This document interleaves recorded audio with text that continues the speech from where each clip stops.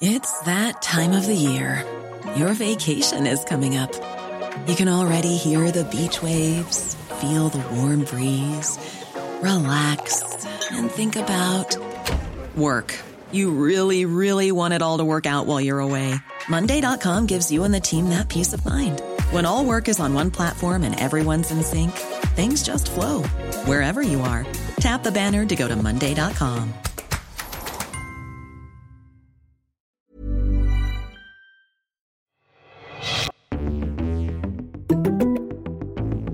This is Deconstructed. I'm Ryan Grimm. At the beginning of the classic novel The Count of Monte Cristo, the hero, Edmond Dantès, is a young man and the world is his oyster. He's engaged to be married, well-loved in the community, successful professionally, yet in spite of his own general innocence, he's brought low by political intrigue and locked away in prison for life. But he escapes and spends the rest of the book solving the mystery of how he was put away and exacting the most satisfying revenge, blow by blow. A contemporary version of the Alexander Dumas masterpiece played out over the last decade in New Mexico. In 2008, Eric Griego knocked out a longtime establishment Democrat to win a New Mexico state Senate seat and went about trying to change the system from the inside. Instead, he was chewed up and spit out by the state's Democratic machinery. In 2012, he eyed an exit strategy, a run for an open U.S. House seat. Only one congressional primary in New Mexico promises to have some drama. The race on the Democrat side to replace Representative Martin Heinrich. Also eyeing that seat was Marty Chavez, a local mayor. Chavez points to his 3 terms as mayor. There are candidates that talk and there are candidates that do. A direct jab at his opponent, Eric Griego.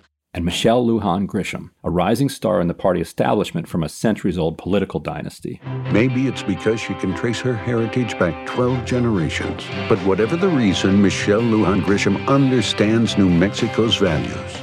The battle between insurgent House challengers and establishment Democrats first got national attention in 2018 when the 4 members of the squad swept their way to office.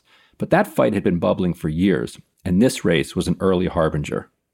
National progressive groups rallied behind Griego and also zeroed in on another Democratic primary in Congress, where progressive Lori Saldana was running against the far more conservative Democrat Scott Peters in California. I covered this moment in a chapter of my book, We've Got People, which sketches the fight within the Democratic Party from Jesse Jackson's presidential campaigns in the 1980s up to today. The problem the left had, though, was that Emily's List, which backs pro-choice women candidates, was going to weigh in on both races.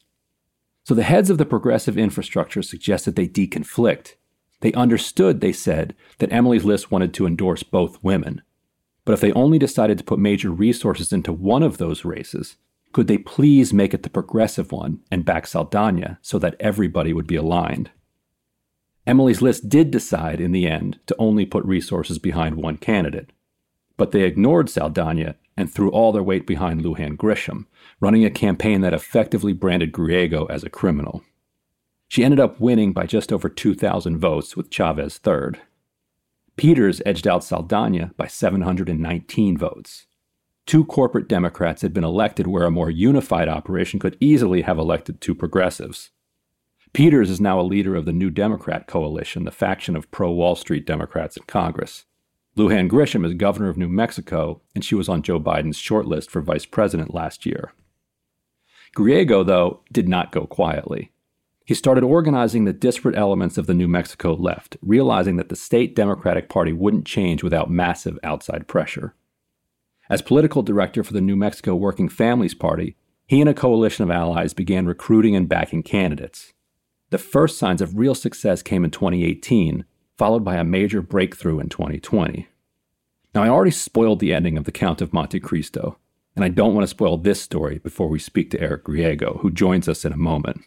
But first, we're trying something new this week. To support this show, we have a new offer for listeners who become a member of Deconstructed.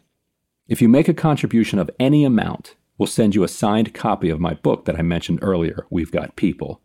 To make that happen, just go to theintercept.com/give for the details. That's theintercept.com/give.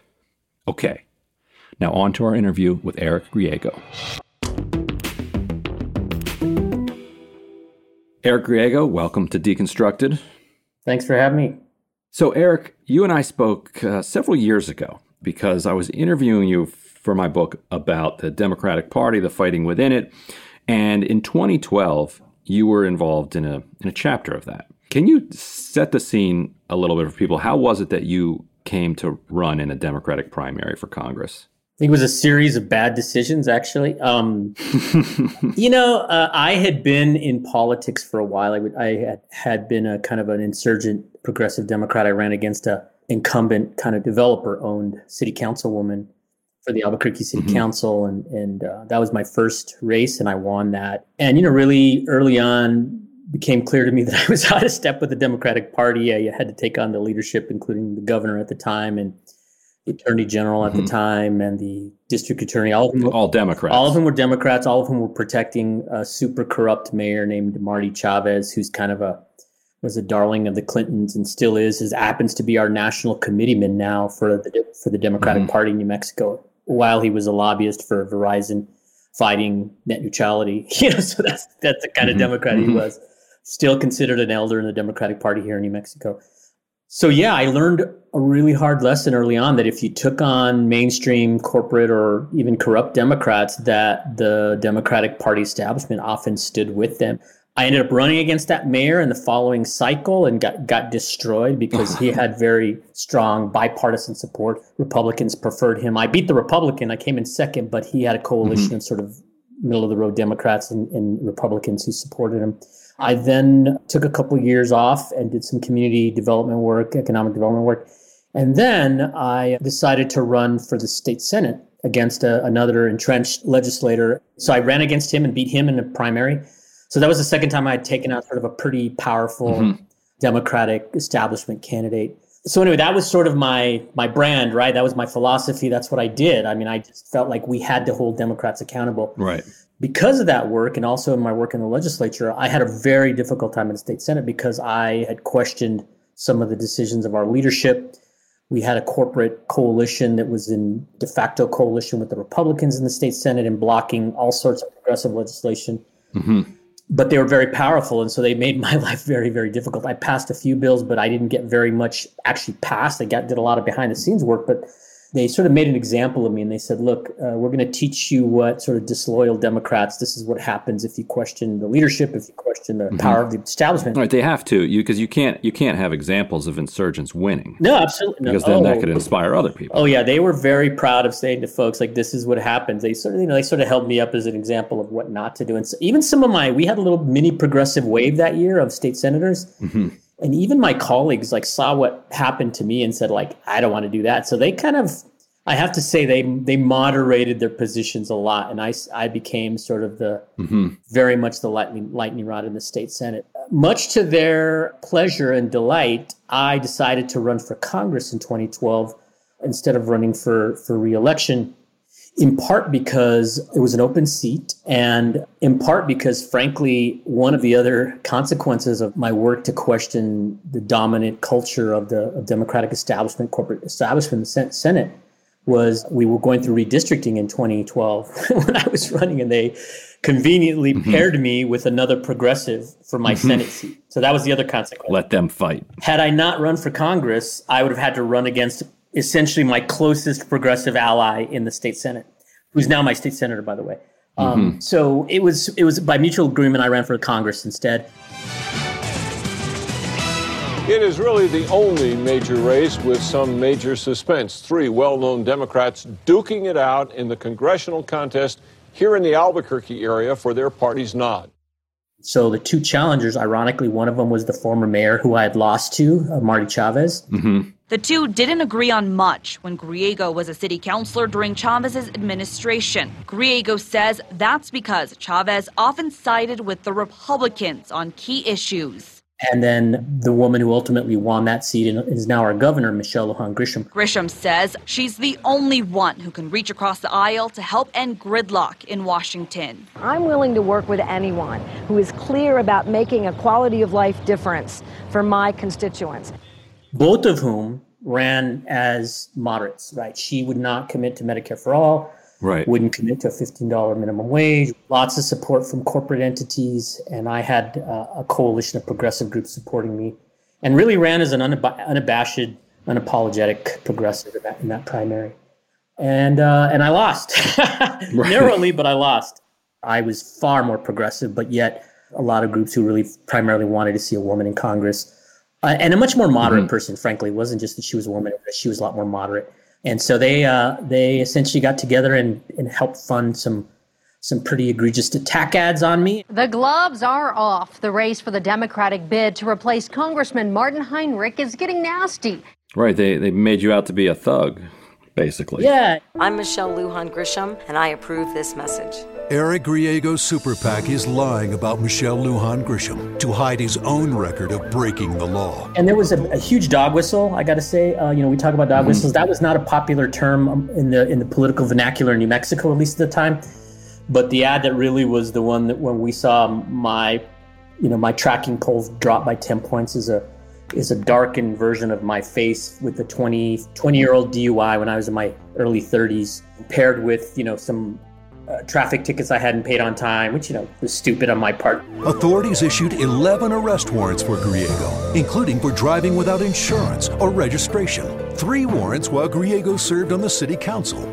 A judge even issued a warrant for an accident on the grounds of the Capitol while Griego served in the state Senate. Does Griego think he's above the law?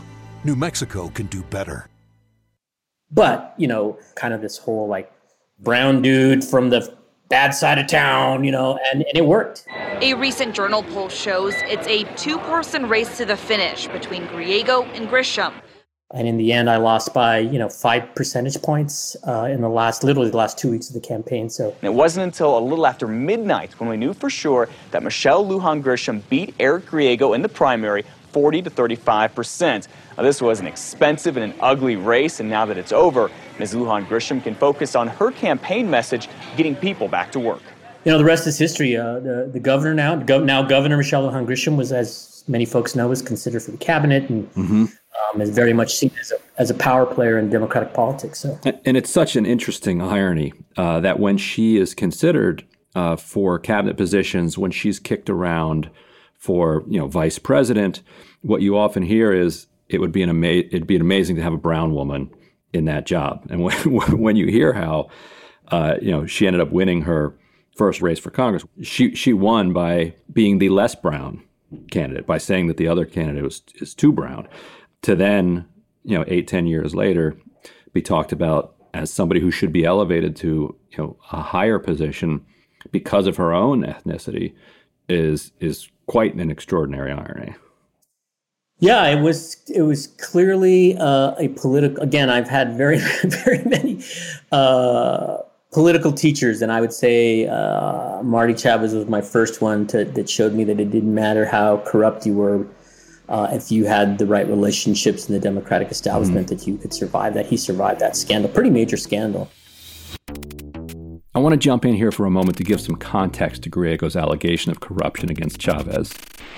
In 2002, Chavez agreed to pay back money raised from contractors doing business with the city, saying that while he hadn't broken any laws, he recognized there was a conflict of interest. In 2003, New Mexico's Ethics and Campaign Practices Committee concluded that Chavez, as mayor of Albuquerque, had broken city rules by accepting gifts, by exceeding campaign contribution limits, and by failing to report campaign contributions. He was acquitted of other allegations, namely that he had also broken campaign finance rules in a run for governor and that he had misused public assets for his own political gain. Another scandal involving a friend he traveled with dogged him during his congressional campaign. I asked Chavez if he wanted to respond to Griego, and he told me this, quote, "My only real memory of Mr. Griego is that his brief tenures as a city councilor and state senator were inconsequential. I do recall during our mayoral race that he had multiple arrest warrants out for him for failure to obey court orders and a record of driving while intoxicated in Texas. The name-calling was always a regrettable part of his modus operandi, and that apparently remains unchanged. I do wish him well."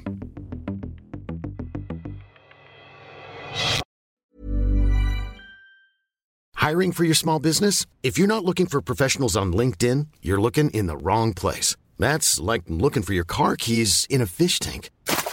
LinkedIn helps you hire professionals you can't find anywhere else, even those who aren't actively searching for a new job but might be open to the perfect role. In a given month, over 70% of LinkedIn users don't even visit other leading job sites. So start looking in the right place. With LinkedIn, you can hire professionals like a professional. Post your free job on linkedin.com/people today. Ryan Reynolds here from Mint Mobile. With the price of just about everything going up during inflation, we thought we'd bring our prices down. So to help us, we brought in a reverse auctioneer, which is apparently a thing. Mint Mobile Unlimited Premium Wireless. How to get 30, 30, bit to get 30, bit to get 20, 20, 20, bit to get 20, 20, bit to get 15, 15, 15, 15, just $15 a month? Sold! Give it a try at mintmobile.com/switch. $45 up front for 3 months plus taxes and fees. Promo rate for new customers for limited time. Unlimited more than 40 gigabytes per month. Slows full terms at mintmobile.com.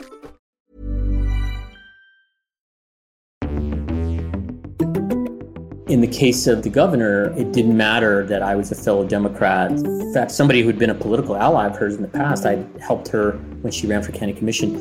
When it came to politics, that all bets were off. Right. And so, but you raise a good point, because this is all coming back up. And I don't know if you saw, there was an Axios article that a guy named Russell Contreras wrote about the racial undertones of this seat, right? This is a majority-minority district here in CD1 at Albuquerque.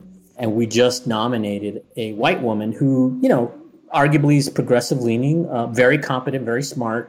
But there were five pretty progressive people of color running, 2 LGBTQ openly gay, Hispanic men, Latino men, a Native American progressive woman, 3 formidable Hispanic women.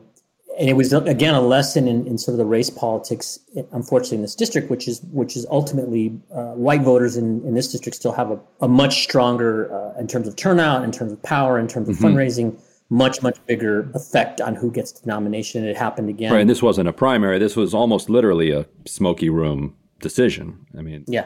Oh, yeah. But same dynamics. So now you've moved to the Working Families Party, which in New York runs in a fusion system, and I think most people are familiar with the WFP through that you can run on both ballots. What's the WFP's history in New Mexico, and what are the ballot access rules there? Yeah, it's a great question. So we established in 2016, so it's been about 5 years, and we really established ourselves as an electoral presence within the Democratic Party. So we really tried to get the most progressive Democratic candidates in state legislative races and other races out of the primaries, and then try to get them elected. I had actually tried when I was in the state Senate to sponsor a fusion bill, so the New York style of fusion, where you could vote for more than one candidate, more than one party, a candidate under more than one party line. So you as a Democrat and as a Working Families Party member. So that was not allowed under New Mexico election law. So I sponsored legislation, was dead on arrival. I mean, it literally did not make it out of its first committee. This is 2012. It had been sponsored previously, same outcome by someone else in 2007, never made it out of its first committee. So the forces in the Democratic Party, primarily, it wasn't even the Republicans, it was mostly the Democrats, and mainstream Democrats just didn't want to see it. So what we've done here in New Mexico since 2016 is we've really tried to change the makeup of the Democratic Party by really going all in for primaries for more progressive members, and taking out the kind of establishment, corrupt corporate Democrats that I always ran against as an elected official, but also that we have always targeted since WP's been on the ground here. So our first year, we just helped a couple of good progressives in the primary.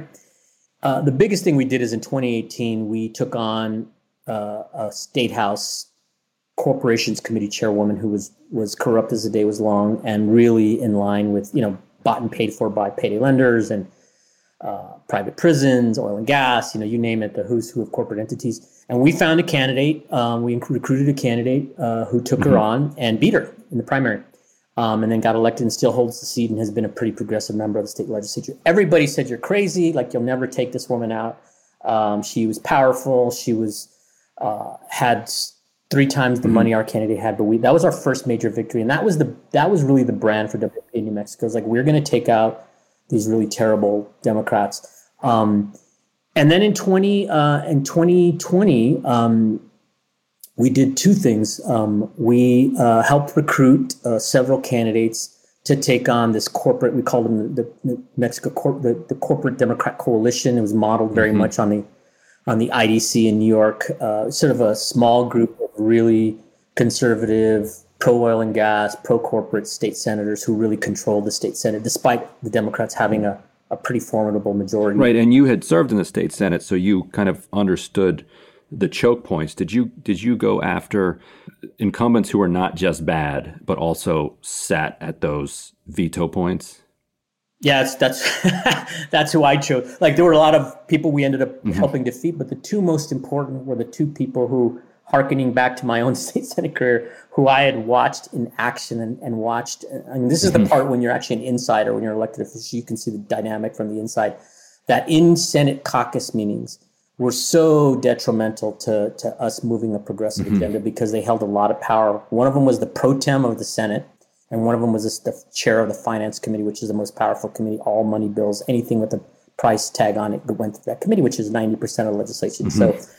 So those two were very much the top of our list. They were also two of the most powerful people in the state Senate. But we found challengers, insurgent challengers in both cases. So we got involved early. We helped recruit those folks. We helped support them. And we got them both through primaries. And one of them was a pretty Democratic seat. The other one was a swing seat. So we ended up losing ST35 in the southern part of New Mexico. It was sort of a swing district. There was a Mexican-American woman named Naomi Martinez Parra, who's just a fierce, took on this really powerful entrenched Democrat. Beat him in the primary and then lost in the general because... And you lost in the general, but that's a fascinating moment, though, because even though you replaced a Democrat with a Republican, you replaced an extraordinarily powerful Democrat who was in the way of progress with maybe a worse Republican, but someone who's not in the way. Yeah, absolutely. Like you didn't lose the majority, right? No, we ended up actually picking up one seat, but we lost that seat, and we lost another seat to Republicans and another seat that we played in. But some folks are like, that's crazy. Like, it's all about the numbers. It's all about having a majority. If you want to pass some of these bills, you got to have more votes. You got to count your votes. And my view has always been, if you have to negotiate in your own caucus on most legislation, and they're working as much with the Republicans they are working with you, like, that's not a good theory of change to really move strong progressive Democratic legislation. Right. So we knew that was a high probability that we would lose the seat. We also knew that it would change the dynamics of the caucus because, again, having sat in those caucuses, this is, behind closed doors when the real negotiations are happening. This particular member of the Senate, people lived in fear of him because if you wanted to get anything passed as a state senator so that you could get reelected, so that your constituents like you, so that you could run for the next thing, you had to go through his committee. And so it was an absolute death wish to take him on, which I learned the hard way. But I got to tell you, when we took him out and he lost, the dynamics, and I've heard this from several former colleagues and people who helped get elected, like the dynamics in the caucus are just day and night. Now, because people don't live in fear of somebody essentially ruining their political career because they have the audacity to say, hey, why aren't you letting this healthcare funding bill through your committee, right? So we lost that seat in the general, but we ended up picking up a couple of other seats in the general. We're Democrats, much more progressive-leaning Democrats, defeated Republicans here in the Albuquerque area. So we more than made up for it. And all of this is a fun story, and it's nice to see people get their comeuppance, but it doesn't really matter to people on the ground unless it translates into actual legislation. So the new legislature got sworn in this year, and how did it go? Well, thankfully, they delivered. Not on everything, but on an amazing amount of progressive legislation. So after 11 years of trying to pass this sort of transformational investment in early childhood, New Mexico has the worst outcome for kids, especially young kids in the country. And we had been trying for 11 years. It was a bill that I initially helped write to fund. We have this massive permanent fund that's produced in part from oil and gas leases. $22 billion, which is one of the largest in the world, but it's about 3 times the size of our general fund. But we just wouldn't touch it because the crew that I just mentioned that we took out, it was sacrosanct. Like, you could not touch this essential savings account, right? So the first indication that we had done something right by electing all these much more progressive-leaning state senators is we passed this constitutional amendment after 11 tries. This is the 11th year we had run it, and every year Smith and the corporate Dems had killed it. So that'll be on the ballot next year. It's got overwhelming public support with Republicans and Democrats, and it'll mean about 25 to 50,000 new kids in New Mexico will have access to early childhood when they never did. We passed what will be the most rigorous paid sick leave law in the country that covers all workers, no carve-outs for business size, and provides 8 days of paid sick leave a year. It doesn't kick until next year. That was the compromise, but it will be one of the toughest laws in the books. That would have never made it out under the old crew. How long had people been pushing that? Paid sick leave? Honestly, paid sick leave. It had never been a serious effort, to be honest with you, because there was just so little support. It was anathema to the corporate leadership. Right. That's the other interesting function of these veto points being corked up. People say, why bother? Why push for anything? Because we know it's just going to get bottled up here. Did you see that phenomenon across the state? People realizing, wait a minute, if we put some energy on the field here, we could actually, move the ball. Yeah, I think that motivated a lot of more progressive-leaning Democratic voters. I think there were people who were just so incredibly disillusioned that it didn't matter. We were never going to get rid of a few of these folks. They were so entrenched, and I have to say it was a credit to, and it was a factor of the growth of sort of the progressive base here in New Mexico. A lot of grassroots groups passed the Early Childhood Constitution Amendment. We passed this incredible paid sick leave bill. We passed cannabis legalization. So what are the details of your weed legalization bill? Yeah, so that was sort of the dying gasp of the few kind of the few members of that coalition who survived. Even though we cleaned house, so to speak, there were still some remnants. 3 or 4 of these folks who were I'll call them on the fringe of the corporate coalition, right? They were not full-fledged members. They were sort of like pledges, I guess you'd say. And they really made it tough for that bill. So the governor got a lot of pressure, not just from progressive, but all sorts of folks. And she said, we're going to do a special session. So she called them all back, and they were able to pass it, in 2 days. And it was pretty remarkable to see that happen, right? And it would not have happened if the previous establishment, corporate Dems, conservative Dems were there. What about COVID relief? I understand New Mexico went above what a lot of other states were able to do for people. Yeah, one of the themes with this corporate coalition is their brand was austerity, austerity, austerity. They were the keepers of a fiscally sound state budget, right? And one of the things in the primary that we emphasize is now is not the time for austerity. Now is the time to invest in healthcare and invest in people. And so it really played out in the primaries right in the middle of COVID. But coming out of that and coming out of the election, I think the Democrats and the governor herself, who viewed herself as a kind of a fiscal conservative herself, there was a lot of pressure to really not just get the federal money out the door, but to really reinvest a lot more state funding on tax policy, on using federal and state funding to really make sure we were bolstering working folks, frontline workers, essential workers. I think those were all policies that would have had a much rougher road, if a road at all, had we had the old crew still in place.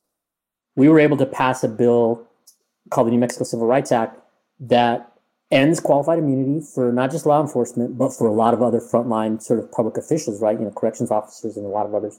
That would have never, ever, ever made it out. The only lowlight I will say is we did not get a lot done, in my opinion, on the environment. We got a couple of important, but really, I think, largely symbolic bills passed. But the one thing that has not changed, if anything, has grown stronger is the influence of oil and gas in New Mexico. How badly were you beaten by the oil and gas industry? Like a real shellacking? I think it was shellacking for sure. Yeah, there were 2 or 3 symbolic victories. I mean, we passed a kind of a just transition task force that's going to force our economic development department to think about something beyond oil and gas, right? So what's the next economy look like? But it's really just a task force, right? There's something called produced water, which is a really toxic byproduct of fracking in New Mexico that didn't go anywhere because of not just Republicans, but Democrats who killed that bill. There was a green amendment that is being sponsored in some states around the country that would put in the Constitution a kind of an environmental green right? A cause of action for folks to be able to say, you're really violating some basic environmental rights that we have here. That was a killed by bipartisan vote. There was we did get a couple of minor victories. So we got community solar passed, which was the public utilities were fighting.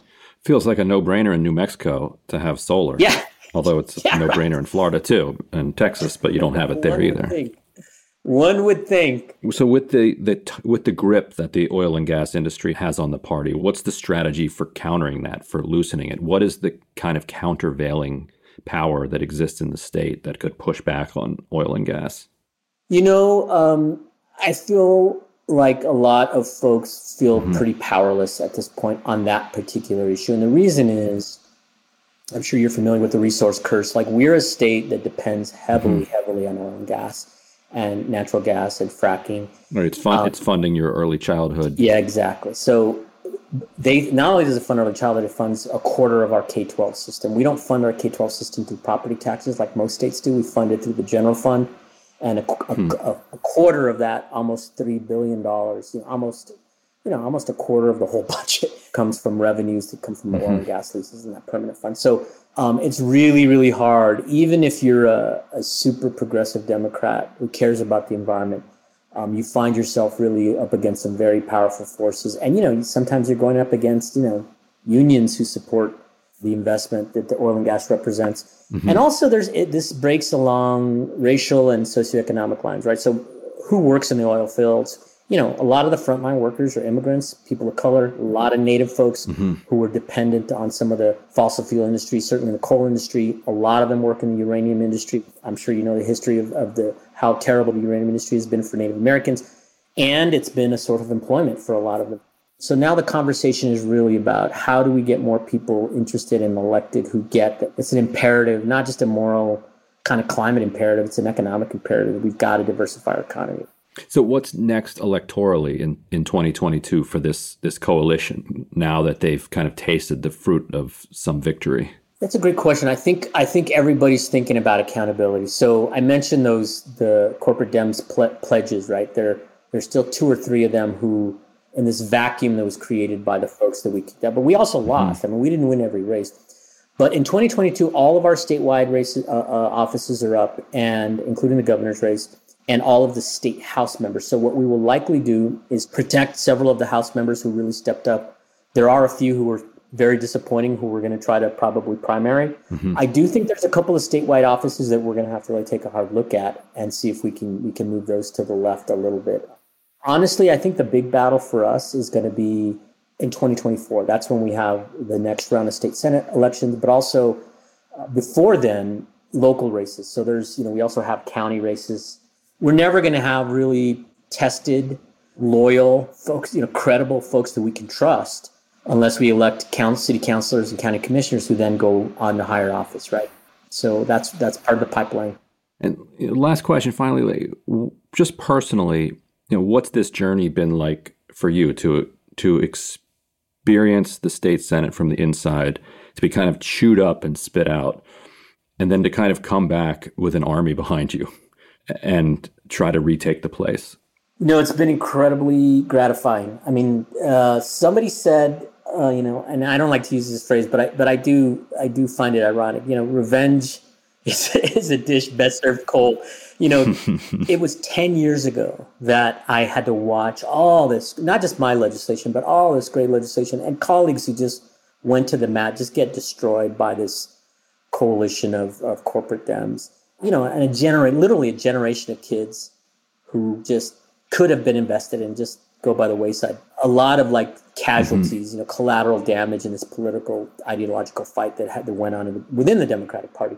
So it's been wonderful to watch, not just in the state Senate, but I have to say in this congressional seat where I ran and everybody couldn't wait to rush to the middle and say, this is a moderate district. To see this year, this very election that we're in right now, everybody fighting to see who the most progressive is. They've all endorsed the Green New Deal. They've all endorsed a $15 million minimum wage. They've all endorsed universal paid sick leave. They've all endorsed Medicare for all. So it's been amazing to see the transformation of the state, right? And I played a small role. There's a lot of people who've been at this longer than me, but I got to say, to be in the middle of it and to be able to say, this was worth it. There is value in being on the outside, right? There is value. It's great to have a vote and to be in the middle of the political mix and the scrum there in the Senate. But I got to say, it's been incredibly gratifying to help elect some really good, smart, progressive people who have a moral compass.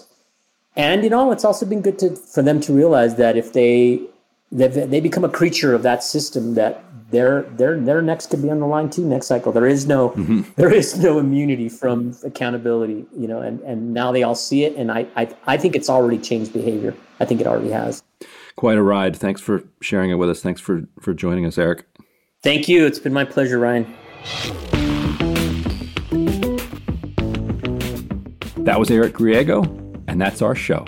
Once again, if you head to theintercept.com/give and make a donation of any amount to support the show, you'll get a signed copy of my book, We've Got People.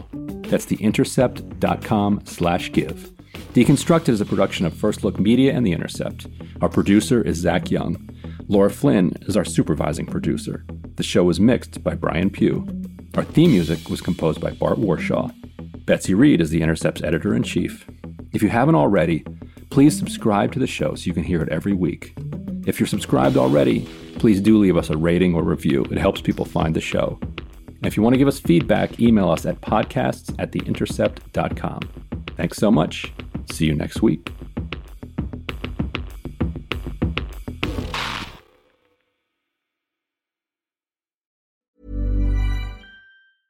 A lot can happen in the next 3 years. Like a chatbot may be your new best friend. But what won't change? Needing health insurance. United Healthcare Tri-Term Medical Plans are available for these changing times. Underwritten by Golden Rule Insurance Company, they offer budget-friendly, flexible coverage for people who are in between jobs or missed open enrollment. The plans last nearly 3 years in some states, with access to a nationwide network of doctors and hospitals. So for whatever tomorrow brings, United Healthcare Tri-Term Medical Plans may be for you. Learn more at uh1.com. Planning for your next trip? Elevate your travel style with Quince. Quince has all the jet-setting essentials you'll want for your next getaway, like European linen, premium luggage options, buttery soft Italian leather bags, and so much more. And it's all priced at 50 to 80% less than similar brands. Plus, Quince only works with factories that use safe and ethical manufacturing practices. Pack your bags with high-quality essentials you'll be wearing for vacations to come with Quince. Go to quince.com/trip for free shipping and 365-day returns.